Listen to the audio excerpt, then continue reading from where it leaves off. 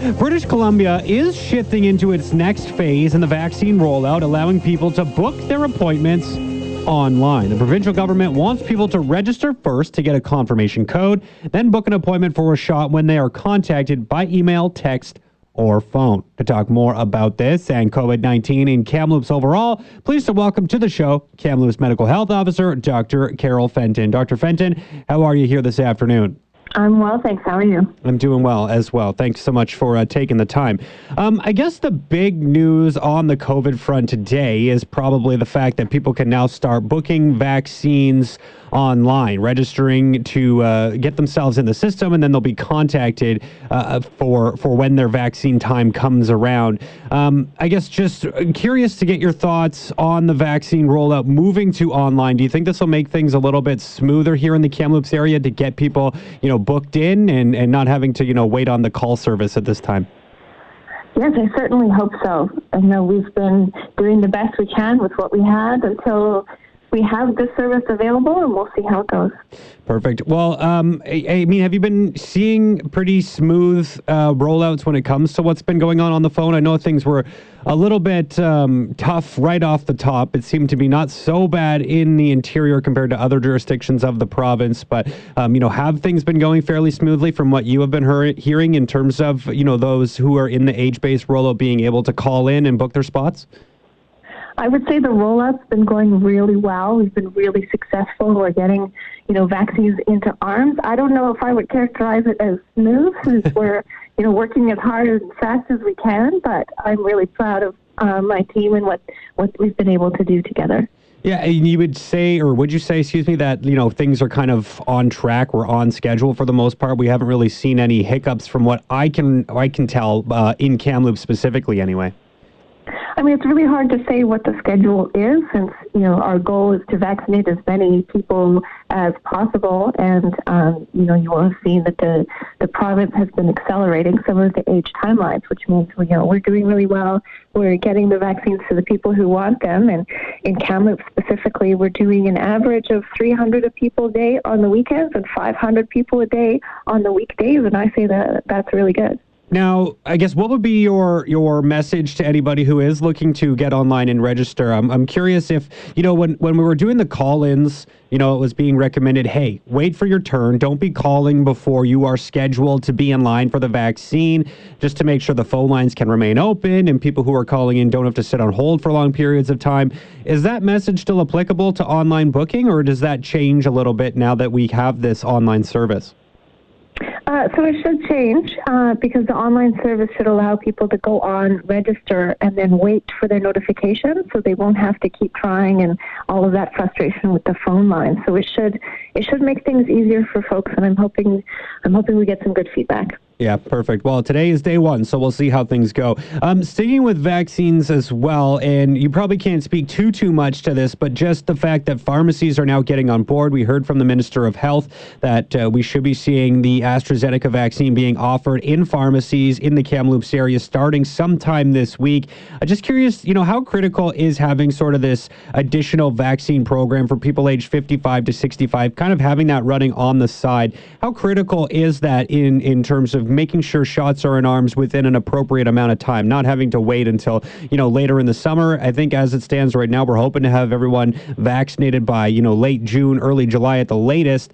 So how important is it to have these kinds of side programs working alongside the, Pfizer, Moderna vaccine programs as well? It's really important, keeping in mind that our goal is to get everyone who wants a vaccine access to one as fast as possible. So this just opens that up wider and allows us to do that faster. And, the working age population are the ones in our community that have the most social contacts and are the ones most likely to spread vaccine. So the faster we can get them vaccinated, the better we're all off. And do you have a message, anyone out there who is in that, 55 to 65 category that will have that potential to book a vaccine through a pharmacy in the coming days? there was obviously a lot of concern that seemed to be out there in the public related to the potential for blood clots from the AstraZeneca vaccine, although it seems to be a very, very, very, very, very minimal chance that there is, much of a link between the two issues. But that being said, I guess, would you tell anyone who is sort of in that category that might have the potential to book pretty soon that it is safe and they should go about doing it if they have that opportunity? Absolutely. The best vaccine is the first one you can get. And all of the vaccines we have available to us are 100% effective against hospitalization and death. And so getting that protection for yourself from the COVID infection is really important. And I can tell you that our regulatory bodies, Health Canada, and on the provincial level are just taking an extra cautious approach so that we know that we're being safe as we roll this out as fast as we can. And so, if you're eligible for that vaccine, it means it's safe for you.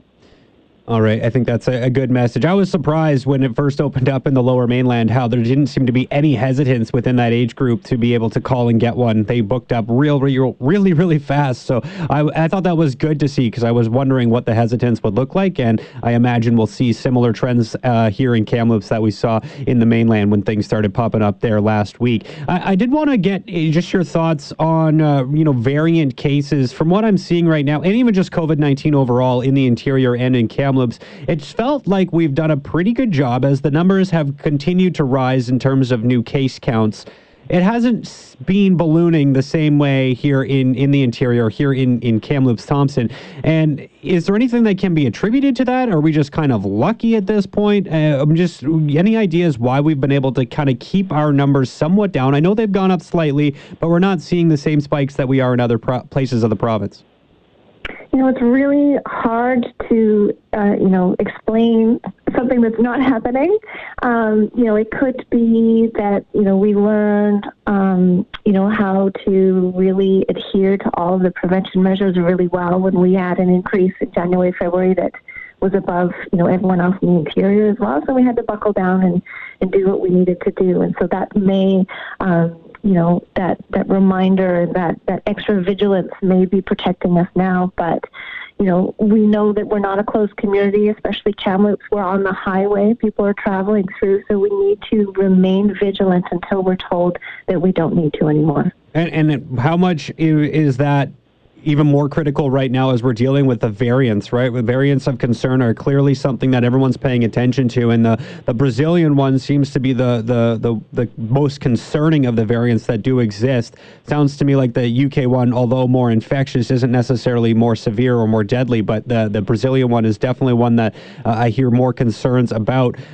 Just how important is it to make sure we are being vigilant, especially as we deal with these variant cases, to make sure that they do not come into the Kamloops area? I mean, once they show up, it'll probably be hard to eradicate them. So just how critical is this time right now? Yeah, you're exactly right. So all of the prevention measures that have been in place are the same measures against the variants. The only difference is that the variants being more contagious or more transmissible, our margin of error gets smaller. So, if you're not wearing your mask properly or you touched your mask without washing your hands, and the small areas where, we're mostly doing things right, but we may, not entirely be doing them right, that's where the variants can get through. And so we need to really, watch our friends and check each other and make sure that we're all, adhering to the correct procedures. I wanted to ask as well, while I had you, just quickly, I know we've pretty much had this exact same conversation a number of times, but just school exposures, I wanted to just quickly double back to spring break. We talked a little bit before spring break and just making sure people were doing things outside, and you had a pretty good message at that point in time about how to make sure you were, having your break and having it safely. It doesn't seem like we see too many issues within schools coming out of spring break. And I wonder if Easter will prove a little bit different. But were you happy to see just sort of the exposure levels kept to a minimum coming out of spring break? And were you at all surprised by that? Well, I'm not surprised because, as I mentioned, we as a community learned through January and February what we needed to do. And so everyone knows what to do. And we're always watching to make sure that that's not changing, but I'm really glad that people are getting outside and doing things safely. So we just need to continue doing that while we roll out the vaccine.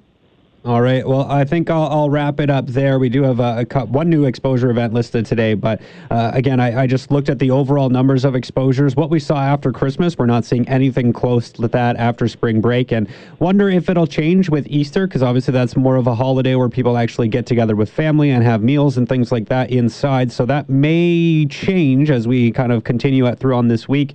But we'll not cross our fingers that is not the case. Anything else that you have to add, Dr. Fenton, while I have you on the line? No, I think we were pretty comprehensive today. Perfect. I like it. Well, thank you as always for the time. Appreciate it, and we'll do it again soon. Oh, of course. Talk to you later. Awesome stuff. Thanks so much. That is Kamloops Medical Health Officer, Dr. Carol Fenton.